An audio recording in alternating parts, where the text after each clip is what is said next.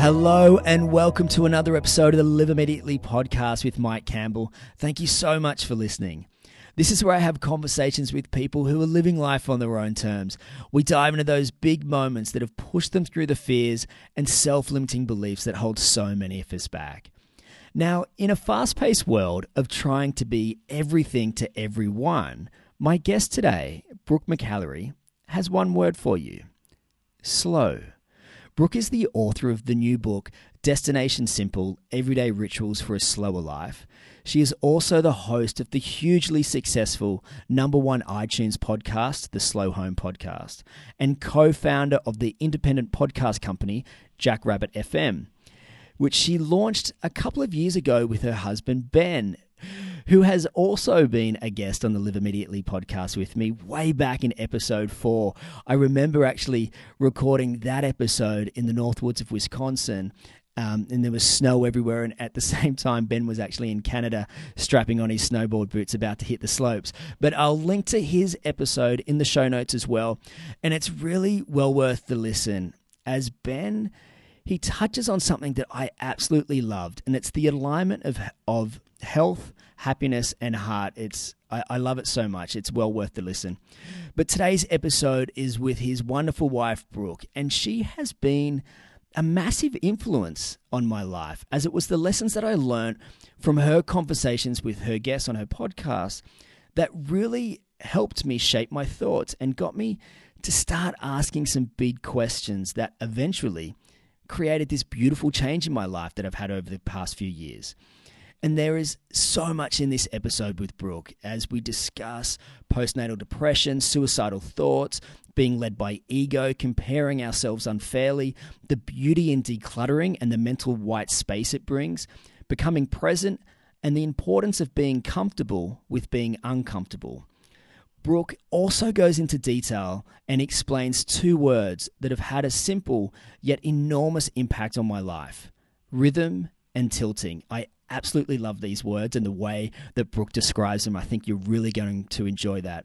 I also love it how Brooke is carving out her own path, one that isn't always easy, but one where she is paying attention and being present.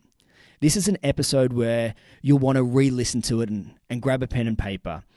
And when you finish listening to it, I hope you find pockets of slow in your day. I also hope you enjoy this great conversation with the wonderful Brooke McAlary.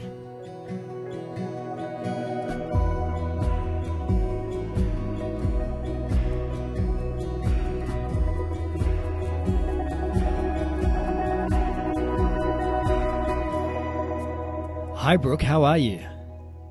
I'm really well, Mike. How are you? I'm very well, thank you. Very well indeed. And whereabouts in this beautiful world do I find you today? Today you find me in my sunny office in our house in the Blue Mountains. Lovely. And for those that don't know, the Blue Mountains is about, from the CBD of Sydney.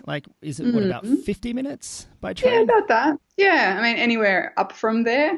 We're lower Blue Mountains, so we're not too far up, but Katoomba and Lure are probably, an hour and a half, hour 40 from the city. So close enough, but far enough out to feel different. Oh, lovely. And it's really interesting when I talk to people about you, Brooke, because one of 2 things happen. Either people say, oh my God, I love Brooke, I love her podcast, I love her writing, I've learned so much from her. Or they say, I've got no idea who you're talking about, Mike. So then I excitedly tell them about you, and about a week later, they always reach out and they say, thank you so much, Mike. I love Brooke. I love her podcast. I love her writing, and I've already learned so much from her. Wow, that's awesome. I never, to be perfectly honest, I never know how to respond to things like that. But I think the fact that it's helping people and introducing people to the idea of slowing down and simplifying, that's all I ever want to do and want to hear, because I know that's been the biggest change I've ever made in our lives. And, the positives that have come from it have been phenomenal and continue to be every day.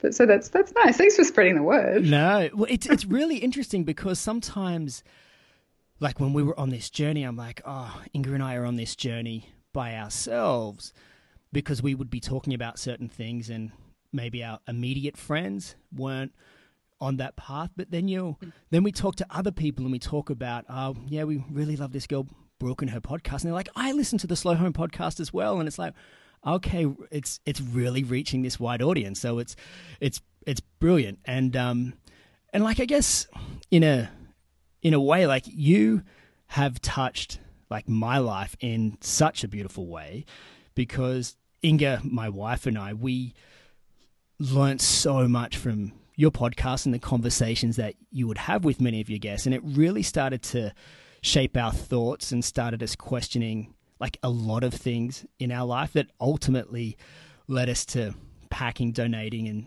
selling everything that we own here in Newcastle, Australia, and heading off on our little family adventure through the North America for a year. And like, I guess for me, I just really want to start by saying thank you for that, because it's been really beautiful for my life personally. Oh, thanks, Mike. I mean, I think when people say things like that to me, it's very touching and really moving, and makes me really pleased, that people are listening. And as you say, we're not alone. There is a whole tribe of people out there who are looking for practical and inspiring, information into how to live kind of a more meaningful life that's not based on the stuff that we can accrue, all the things that we can manage to own in a whole lifetime.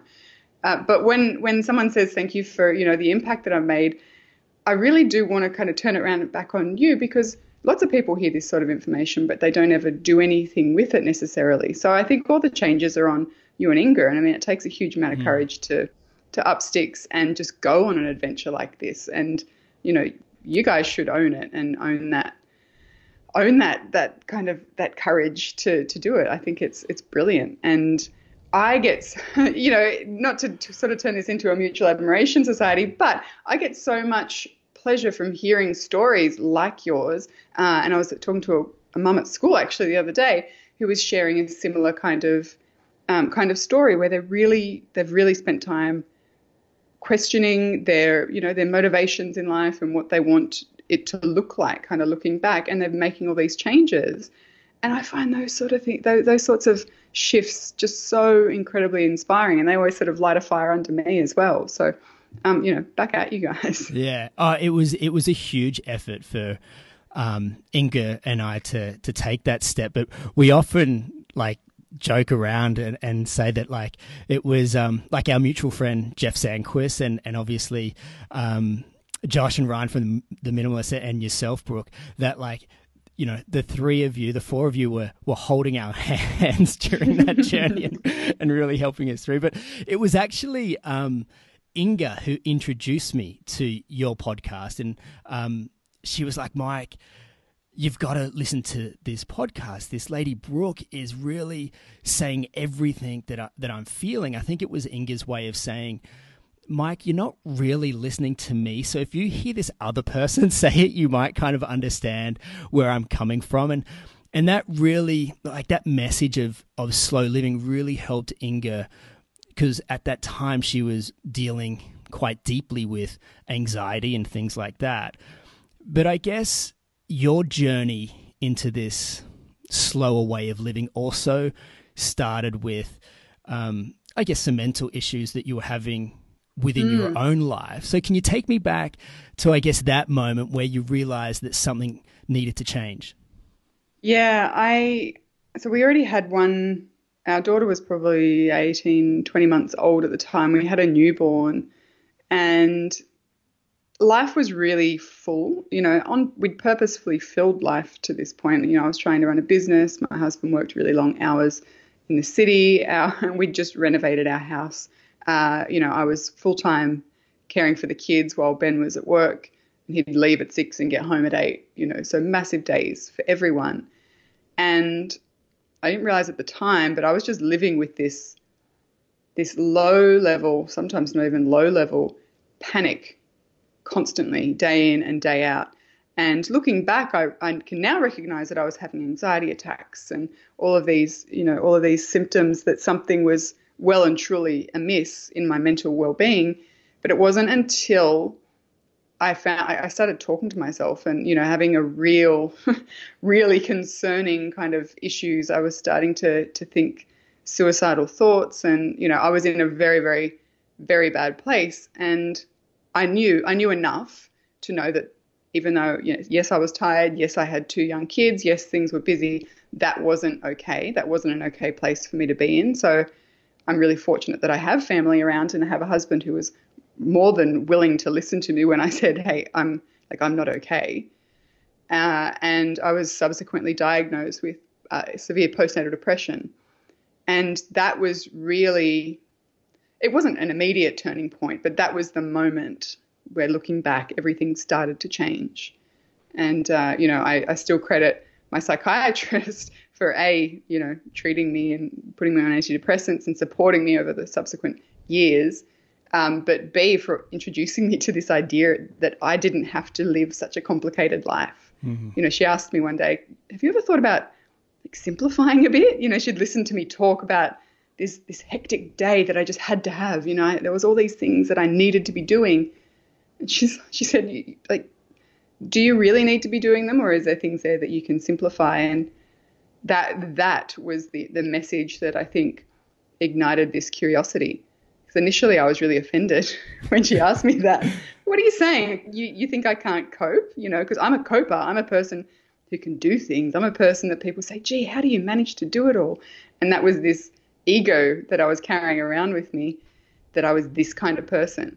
And the fact was, I wasn't coping at all. I think that was my mental health is testament to that fact. And I stuck this idea in the back of my head for a few days, and then eventually I just Googled, how do I simplify my life? And I found Zen Habits, Leo Babauta's blog, and that was the moment that I started to realize that I didn't have to own all the things and do all the things and be all the things to all the people. You could actually say no in lots of different ways. So, like with that ability to say no and that realization that you don't need everything, you don't need to be continuously busy. Why do you think people really struggle with that? It's a really good question, I think. And I don't think there's necessarily just one answer, but I've discovered that for me it was ego. It really was, it was ego in the fact that I wanted to be that person, who managed to have it all. I've since learned that that's not really a possibility, particularly not all at once. But I think also there's these expectations that we internalize over time, that we should be doing these things, and this is what a successful life looks like, and this is how adults do things. And I think we just internalize them, and instead of being discerning and picking which ones of these social expectations actually fit us, we just take them all on board. And, they're sold to us through TV and advertising and magazines and any kind of, media and these inspirational stories of women who have it all. And, I think the fact that a lot of that media isn't necessarily telling the full story has gone unnoticed by us for a long time. And we compare ourselves really unfavorably to these images of, perfection that we see on social media and other places. And I think we believe that that's actually real. Yeah. I know I did. I spent a lot of time beating myself up because I wasn't that person. That person doesn't exist. Everyone has to choose between things. Everyone has to, to balance and compromise and say yes and say no. And I think the more we choose to be honest about it, I think the healthier it's going to be for everyone. And it's interesting, though, because when we do compare, we never compare ourselves to an equal. We always compare our level 1 to somebody else's level 10, or especially when we're looking at somebody's life from afar, we're really only seeing the tip of the iceberg. We're seeing their highlight reel. Absolutely. We're not seeing all the things that they had to do, or the failures that they made to really get to that home run. Yeah, because it's convenient to do that as well. It's convenient in some capacity to be able to say, well, that's easy for them, or, they were gifted that, or, it's harder for me. That might all be true, but that's not helpful. It's really not helpful. And I think that's why I always say that comparison is a losing game, because we either compare ourselves really brutally to someone else's highlight reel, or we compare ourselves very favorably to someone else. And both of those, I think, are detrimental. It's making us feel more than or less than. And I just don't think that we need to be doing any of that kind of measuring up at all. I think that that's where so much of the internal competitiveness and negativity and self-flagellation kind of comes from. And I've spent years trying to undo the damage of that just personally. And, I've discovered that once you stop, you just stop. You give it the exact amount of energy and attention that it deserves, this comparison idea, which is zero. There's so much liberation in doing that. Mm. And it's interesting too that you bring up ego. I'm partway or halfway through the book Ego is the Enemy by Ryan Holiday, who is one of my favorite authors of the last kind of 5 years. I really enjoyed his The Obstacle is the Way book as well. But, that whole topic of ego and not letting ourselves kind of get in our own way is really in my thoughts at the moment. So, but you in that slowing downness and that realization to not compare and to understand that you don't have to do everything. What were some of the things that you, I guess, initially did or initially took out to slow down your life? The first thing that I did, and this is mostly because it was the only thing I was emotionally capable of at the time, was to just start decluttering. Zen Habits, Leo Babauta's blog, was my first kind of my entry point into this idea of minimalism.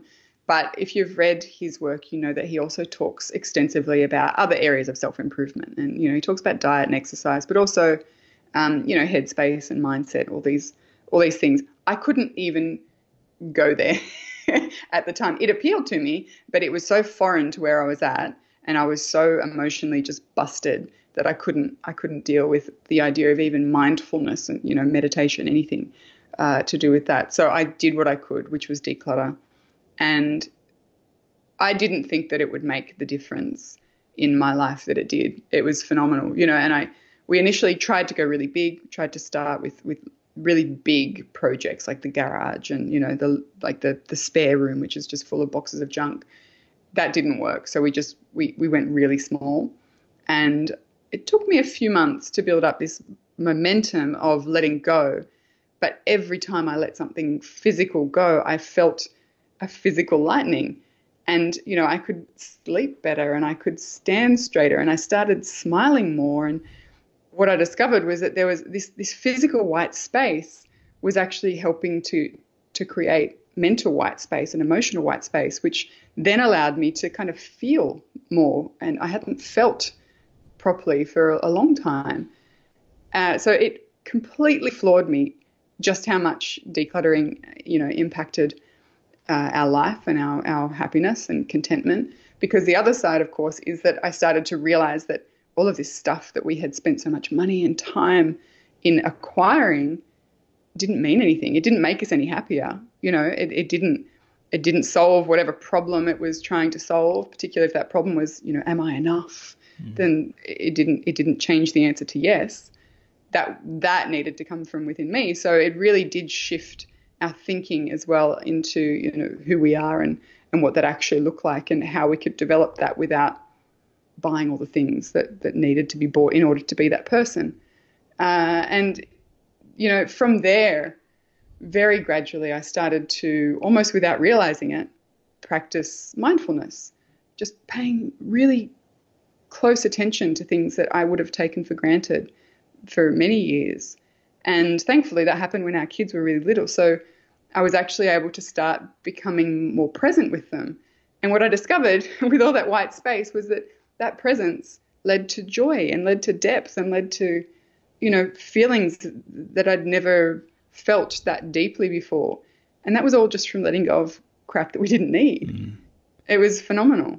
Yeah, it's interesting that, you talk about that notion of white space and having, the space and the time to think deeper about things. That was one of the big things that I really took away from, a decluttering process, if we want to call it that. But you did talk about it taking, 6 months or a number of months to really lead up into kind of continuously decluttering, and then obviously a longer time after that to really not notice things, but really to start to think about things and put other things in your life. I find sometimes when I am talking to people, and especially at the beginning when they're really excited, we want everything tomorrow. Yeah. But I found that it's actually that length of the process that things actually start, that foundation becomes stronger, and you really can, I guess, grow from that. And if you do fall off the wagon a little bit, the foundation is more solid. Absolutely. I couldn't put it better myself. I think that, look, there are ways of decluttering quickly, and I think that that's great. If you're that kind of person, you're the enthusiastic person who has the time and the resources in yourself to do it quickly, then that's brilliant. But I very rarely see that being just a one-hit kind of solution, because what happens is it's not so much, I don't think, necessarily the length of time that it takes us to get from A to B, B being kind of getting through our entire home and having gone through a pass of everything that we own. But I think it's being patient enough to understand that you will go back to things that you had, areas of your home that you had decluttered, and you will look at it again with fresh eyes in 6 months' time and think that, why have I kept this? You know that 6 months ago it was obviously meaningful to you, but in that, in the interim, it shifts from being meaningful to being clutter. And I think that's also really important in giving ourselves the time to allow that to happen, because I think in that time is, as you say, it's where we're building that foundation. That's where we're laying down, the stones of what's really important, because what we're doing by decluttering is really truly considering and questioning what are the important things in life, because we're physically letting go of the things that aren't. And, even if you don't realize that that's what you're doing, you start to paint a much clearer picture of what's important. And I think that foundation just builds layer upon layer every time we make those decisions, and every time we say no to something or let something go in order to make room for something that is important. And, that foundation it does take time. And look, I'm one for slow decluttering. I think it's much better to take small steps every day than one massive leap every sort of 6 months, because I think you become, first of all, you become better at the process of decluttering and letting go, and you start to realize that actually I'm not regretting any of this stuff. So, let it go with abandon. But I also think that, as you say, if you do kind of fall off the wagon, you have that 6 months worth of daily steps forward to fall back on, and that you've made progress. Whereas if you kind of... Sorry, I was just going to add to that by doing it on a daily practice or starting off slowly, you start to find that change. But then also, because you're continuously doing it, I found with me, I was then more mindful of not bringing things back into the house. As I always say, it's for me, it's like live more with less, not live more with new. Yeah, totally. And I think that's a mistake that we can make sometimes as we begin. I think I probably did that in the beginning. We decluttered, we made all this room. Like, hey, let's buy nicer stuff.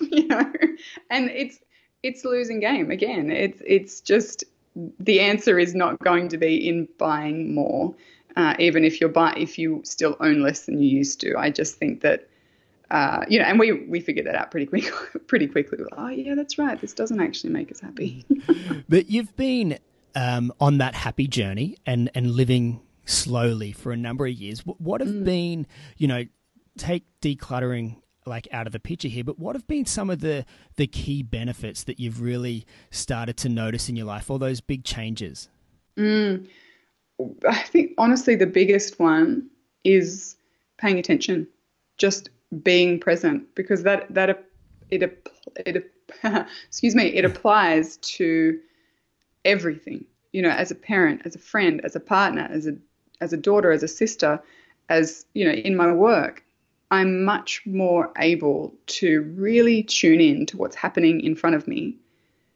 And as a result, not only am I more like mentally present, but I'm also able to go deeper into things than I have ever been able to do before, and I think that's a really broad kind of benefit. But it started, as I mentioned, with the kids, something as simple as no longer taking for granted the fact that they wanted to play with me, or that they wanted to spend time with me, or hold my hand, or, touch my face. And they were things that I would have just completely skimmed over for many months and just never really recognized the fact that I was so fortunate to have that, And I think that practice, and it became a daily practice of paying attention, really formed the foundation for a much more purposeful life, because it taught me, to really tap in and ask myself what these things are doing. And for me in the life that I'm building, and am I going forward or am I moving back with these things? And similarly, it taught me to pay attention to everything, to be honest. I now meditate every day. I practice yoga. I move more. I eat much better food.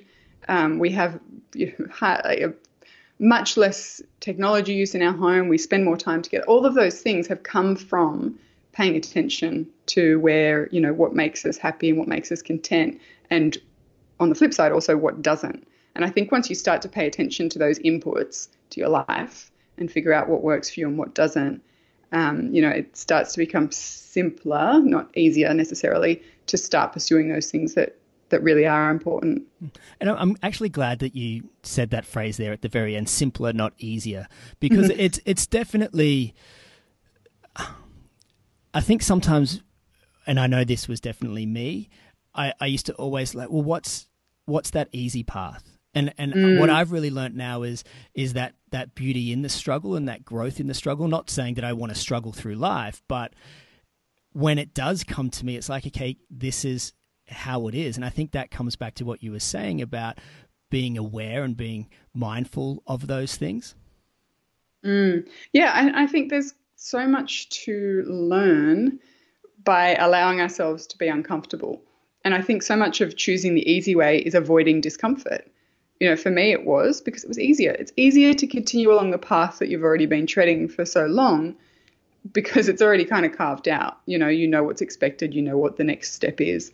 To do something different, or to make an about face, or to just make it a big change, particularly one that's kind of countercultural, it's not easy and it's uncomfortable. People will question you. People will perhaps mock you. You will come across time and time again obstacles that are throwing themselves in your way that it would be much easier to turn around and go back to how things were.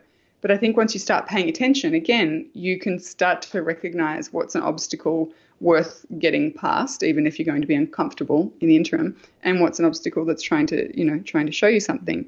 And I really think that it's undervalued, but being comfortable with being uncomfortable has become really important to me.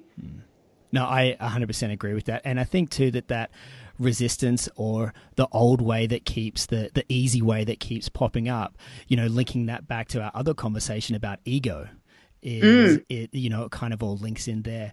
But I want to talk about your first book, Destination Simple, Everyday Rituals for a Slower Life, which came out earlier this year. So congratulations firstly on that. Thank you. But one thing I really love about this book, and I definitely don't want to tell people how they should read this book, but this is how I read it, and one of the reasons why I really love it, because I could sit down with this book and read it in one sitting on a Sunday afternoon, and then I could go back and read through the sections that I knew could influence and change my life that day, and then I would go back and pick up the book again and read other sections, like as things started to creep into my life, and I'd be like, hold on, Brooke had a great suggestion for that. And it's a really cool book. I really do love it. And it's a great handbook. And I use that word deliberately because it really gives people these tips for wanting to kind of live more simply or live more slowly. But there are two words that you use deliberately in this book that I would love for you to explain, because these were great game changers for me. And that is rhythm and tilting. Mm-hmm. Yeah, rhythm's a really interesting one, actually, because I'd told myself for many years that I wasn't a routine person, but routine was what successful people did. You know, they were timetabled, they were scheduled, they were spreadsheeted kind of people. And when our daughter was about 6 months old, I was talking to my older sister, who has 5 kids, and she's done a tremendous job. They're relaxed. Everyone's relaxed in that family. They're just the epitome of what, I would hope to be as a parent. And this was me kind of in those frantic first months of being a parent. And I was talking to her about the fact that I couldn't find a routine that worked, where at 10 a.m. she woke up and then she fed and then she played and then she went back to sleep by 2 p.m. And my sister looked at me and she said, maybe aim for rhythm instead of routine. And in all honesty, initially, that didn't mean a huge shift except in my mindset, because to me, routine was this really regimented, timetabled approach to my days. Rhythm, on the other hand, is where things happen mostly in the same order, day in and day out. It's a sequence, but you can speed it up if you need to, and you can slow it down when you want to. And it allows for you to create a rhythm, first of all, because everyone's is different, where everything that needs to happen happens, and it happens in a timely kind of way, but it happens in a flexible way. Because, as you know, no 2 mornings are the same, no 2 weeks are the same. And I think when we try and stick ourselves in this really regimented routine box, it doesn't work for everyone. And it often doesn't work when things need to be flexible. So shifting to this idea of rhythm, and it's not a free-for-all, it's not chaos by any means. There's quite a bit of head work that goes into creating a rhythm. But once it's created, the idea is for it to just flow. So you don't have to find yourself, constantly thinking, what's next? The days are kind of created and constructed with this rhythm at the base of it. And it's such a relief, for me, because I'm still not a particularly regimented person. I don't think I ever will be. And tilting it's essentially the antithesis of this idea of work-life balance that we've been sold for so long. I think of balance in that regard, where somehow we manage to get 50% of our work, of our time and energy into work and 50% into life. I mean, there's so many problems with that. I don't even know where to begin. But you think about trying to just remain balanced. I think about it often as a 2-legged stool. The amount of energy that goes into simply trying to remain upright when we're trying to establish this balance is phenomenal. I mean, that's all you can think about. You can just only think about staying balanced. I've got to stay balanced. What I actually much prefer and have found in my life to be incredibly beneficial is this idea of tilting. So we willfully tip out of balance, and we really willingly tip into whatever it is that requires our attention in that moment, knowing that we're tipping away from something else. So we're tipping into work, and we're tipping away from, home duties. We're tipping into looking after a sick child, and we're tipping away from cooking a complicated dinner. We're tipping into a busy time at work and tipping away from social commitments. And I think once we start to recognize that we can't be everything to everyone at every moment, so why not just do one thing really well and then move on to the next when we need to, that we free ourselves up to be a lot more fluid. And so I find that tilting, just in an everyday approach to how I spend my days, it really dovetails beautifully, first of all, with rhythm, but it also, allows me to have this flexibility and this single-mindedness in what I do. Yeah, and it's really interesting that you bring up that single-mindedness, because that was one of the big things that this notion of tilting really helped me, because it was like, Mike, don't try to balance playing with Andy and also doing some work and also cooking, because as you said, you just can't do that balance and you don't do anything well. So it's like, okay, tilt into Andy for a solid 10 minutes, or tilt into Andy and bring her into the kitchen and cook with her, and then tilt into work later on if need be. And it really helped me kind of, as you said, that single-mindedness, just coming back to that doing one thing. It was a real light bulb moment for me. And so thank you for that. Oh, pleasure. Yeah, and I think that's the problem. That's one of the other problems with this idea of balance, or multitasking. We might be doing three things at once and we might feel like we're being productive, but are we really doing any of those three things any sort of justice? If we just paid attention to sending that email and then we moved on to the next task, we would get the email sent more quickly. We probably wouldn't make the error that we're going to make if we're trying to do that plus, send a text message plus listen to someone else talk about, something else. So I think that single-mindedness and single tasking are a really important way they're an important kind of strategy, I guess, to bring into your day, particularly if you're feeling really, flustered and hectic. And that was one of the things that I wanted to achieve with this book, was for people who they hear the idea of slow living and or simple living or simplifying or anything, and they have in their minds, this kind of country living sort of lifestyle where everything happens at a snail's pace and we're all, just wandering around growing vegetables or something.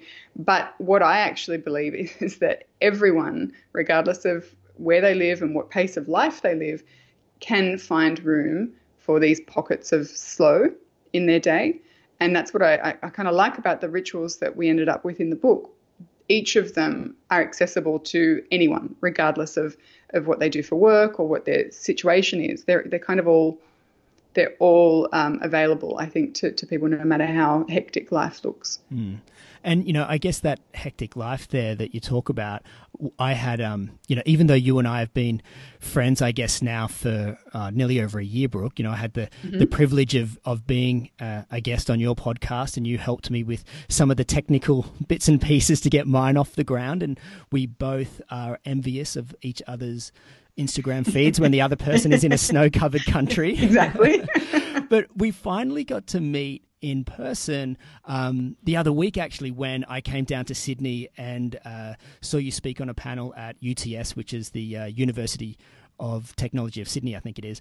But the topic there was exhausted to energized. And I guess it really took that notion of work-life balance, or ways to be less burnt out, or to find slow pockets in your days, as you like to put it.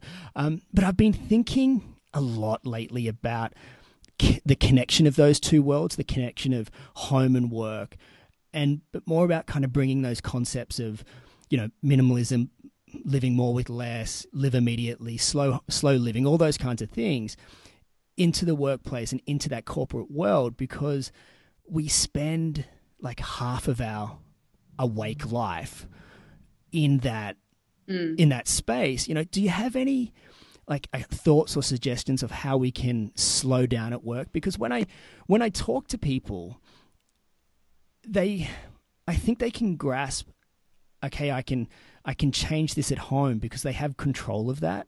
But in that work environment, they don't always have control of what happens each day. No, and I think that's the crux of it. They don't always have control, and I'm not going to lie, that's not easy, particularly if you're working to deadlines or working within a culture that really does either glorify or expect that hectic kind of pace. It's not easy, but there are certainly things that people can do that are under their own control. And Carl Honore talks about this idea of right pace. It doesn't have to be slow, but it certainly doesn't have to be fast. You just need to do it at the right pace. And for me, what that looks like is kind of taking a deep breath before beginning a task and just finding some ease with it. It's not going to affect your output. It really won't, because I think, if you just take a moment to center yourself before you begin a task, that's not your boss's business. That's not your colleague's business. That's just you kind of committing to being there in the moment to work on this task, and you work at it at the right pace, which is you give it boundaries, which I think is the other really important thing to start to build into your workplace or your work life.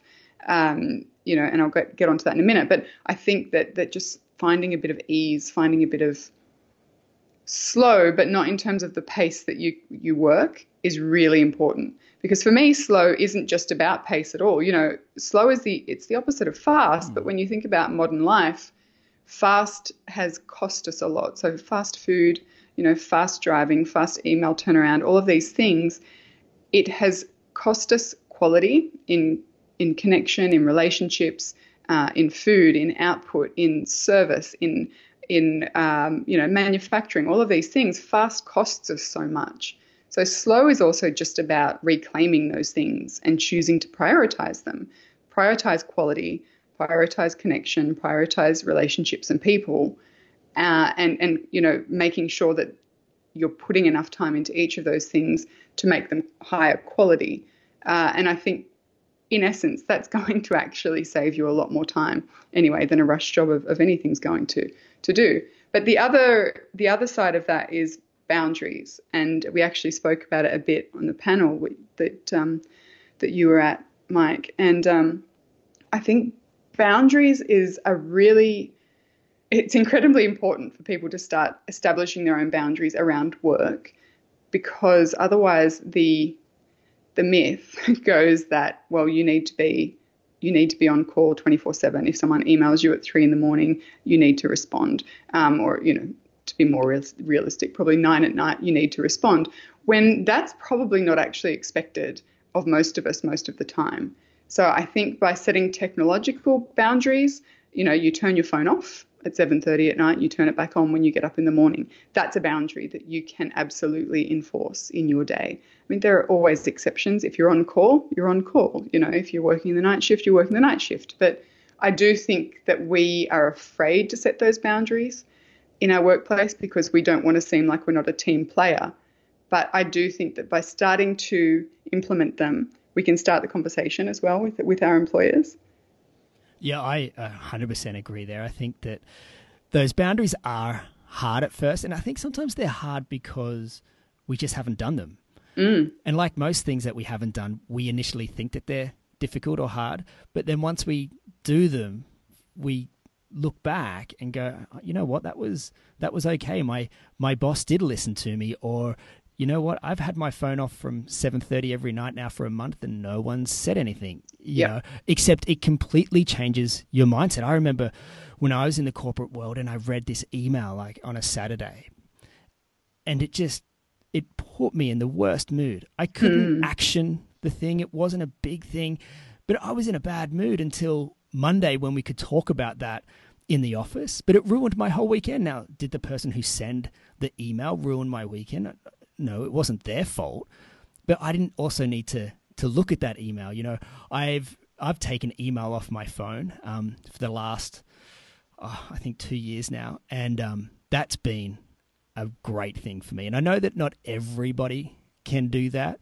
But it's been a big game changer for me because I found myself just checking for the sake of checking. Yes. And then the amount of time that really sucks out of your day is just unbelievable. It is. And you said it before, you know, when you read that email on a Saturday, you weren't going to action it. You weren't going to do anything with that information. And I think the same can be said for checking an email at 6 a.m. or at 9 p.m. Am I going to do anything with whatever comes into my inbox now? Probably not. So it's actually not helping you in any way. You know, if you want to get into the office prepared, then check your email on the bus on the way to work, you know, but don't let it take up your entire morning because it shouldn't be doing that. You know, and build time into your day by all means to get to the desk and make sure you're prepared and ready to go. I understand that. But yeah, 6 a.m. or, you know, the moment you wake up isn't necessarily that time because chances are we're not going to do anything with those emails anyway. Yeah, I've always said that if you control your time, you control your life. And that doesn't mean that we're doing exactly what we want at every single moment, but it's more about like, don't just let time pass you by and be more deliberate with how you spend it. And I wanted to put that to the test when a media company that I used to work for called me up and they wanted me to help them out with some stuff. And time is a really big thing for me. And so they're down in Sydney and I live up in Newcastle, which is about an hour and a half, 2 hours away. And I said to them, listen, I'll do 2 days in the office and the other 3 days I'll do from home, except so I'll work 5 days, but you only have to pay me for 4. And that was also, I could, on those days that I was here, I could take Andy to school or I could pick her up and I wouldn't have to feel guilty about that. So I was like buying my time back. And again, you know, not everyone can do that, but I think sometimes if we think out of the box a little bit of like, what do I really want and what are some ideas that I could come up with to achieve that? And then just testing them out and kind of see what happens. Yeah, that's it. I think being, first of all, I guess, brave enough to have that conversation. I mean, people might look at your situation and be envious, but the reality is you asked for it. You know, you were confident enough and also mindful enough. I mean, you didn't say I want to be paid the same amount to be working fewer hours, even though I'd almost guarantee that you're working the same amount of hours anyway. But what you've done, if not more actually, but what you've done is prioritize your time over, you know, the additional money.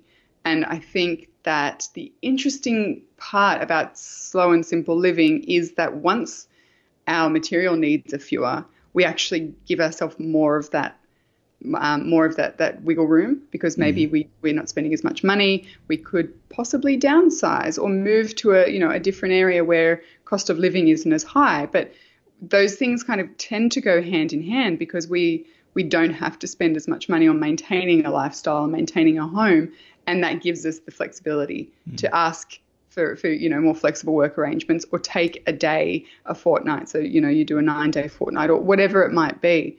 And that's where I think it's a really interesting kind of crossover between, it's almost productivity talk and, creating slow practices at work, or, simplicity at work, and what that looks like at home, which is why I think it's so difficult to separate out home from work or life from work, because, they should be all life, it's all should be part of life. So.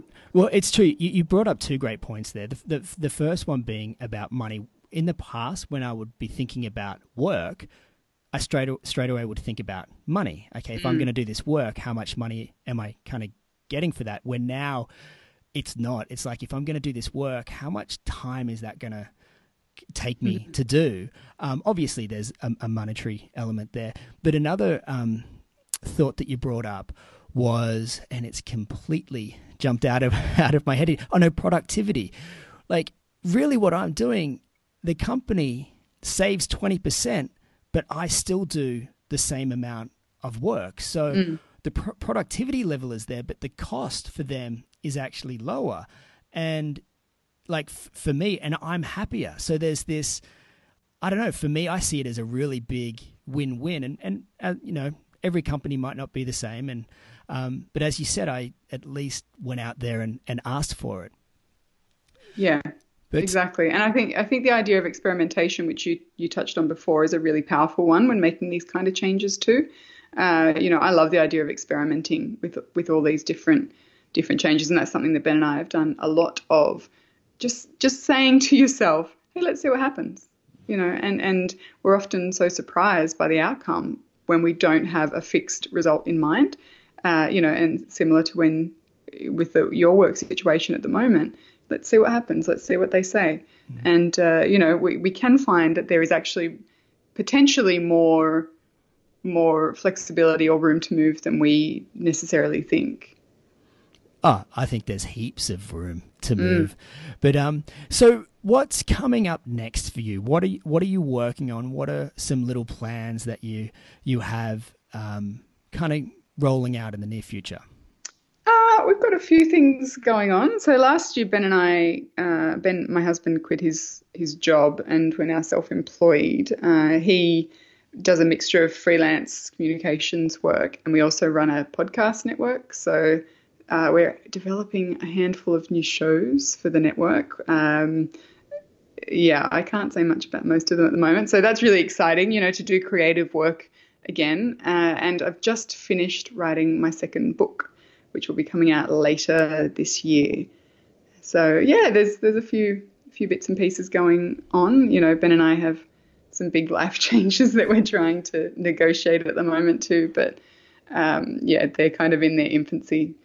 Yeah, but that's also the fun part of exactly. I don't want to use the word planning, but that fun part of discussing and could this work, or just putting it out there and seeing where things fall.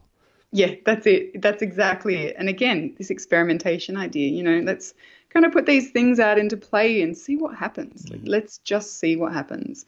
And it's not necessarily easy, because sometimes it's, I like to have answers, but look, you can have all the answers and they change anyway. So I think, having this kind of flexibility to our approach for the next few years it's really fun, and it's quite a departure for Ben particularly. Well, for me, I think that in the past, when I thought I had all the answers, I now realize I just wasn't asking questions. Yeah. So if you don't have questions, then you don't need answers. And that's so true. But Brooke, thank you so much for today. But I do have one final question that I ask everybody on the podcast. And could you please describe your perfect day? No, easily, happily. Perfect day. Well, we're in Canada, in the Rocky Mountains in Canada. And we spend the day snowboarding with our kids, or skiing with our kids. I would give anything to spend every day in the snow, even if it means like traveling the world, chasing winter. But it's just it's being outside, being in something as significant, physically significant as the mountains, and experiencing it, really throwing yourself into it, that's my perfect day. I wouldn't care what I ate or where I slept. It's just being out amongst the snow and the sun, and just filling my lungs with that air. Yeah, it's so beautiful. And it's I'm so glad that you said it, the snow and the sun, because I love that feeling of, hold on, I can feel the warmth of the sun on my face, but I'm still kind of cold. And when I touch this snow, it's cold, and your body is just really immersed in all of these different feelings. Like, you can't really go to the beach and be cold and hot. That's right. It's one of the beautiful things that I love about skiing as well. Also, because where you go skiing is usually just beautiful nature everywhere that you look. Yes. But again, Brooke, thank you so much for your inspiring work, the lessons that you are teaching everybody, the dedication and time that you put into everything, and also for taking the courage to live life differently and to live your own path. So thank you so much for coming on today. But if such people, a pleasure. Thank you. But if people do want to reach out and connect with you and follow your journey, what's the best way for them to do that? Yeah, the best place is probably just to find me at slowyourhome.com, and that's where our podcast lives. And you can find links to all my social media accounts. But I'm just at Brooke McAlary on Instagram, Twitter, and Slow Your Home on Facebook. Done. And I will definitely link to all of that and everything that we've spoken about in today's episode over at liveimmediately.com. Is there anything that I've forgotten that you want to add, Brooke, before we part our ways today? I just want to say thanks for having me. You asked some brilliant questions. I love that I needed to really be present and pay attention to the questions you're asking. It was, they were great. Thank you. Thank you. And thank you so much for coming on and for everything that you have done for Ingrid and I, and for being a massive part in our life. But for everybody else that is listening, thank you. And until next time, have fun and live immediately.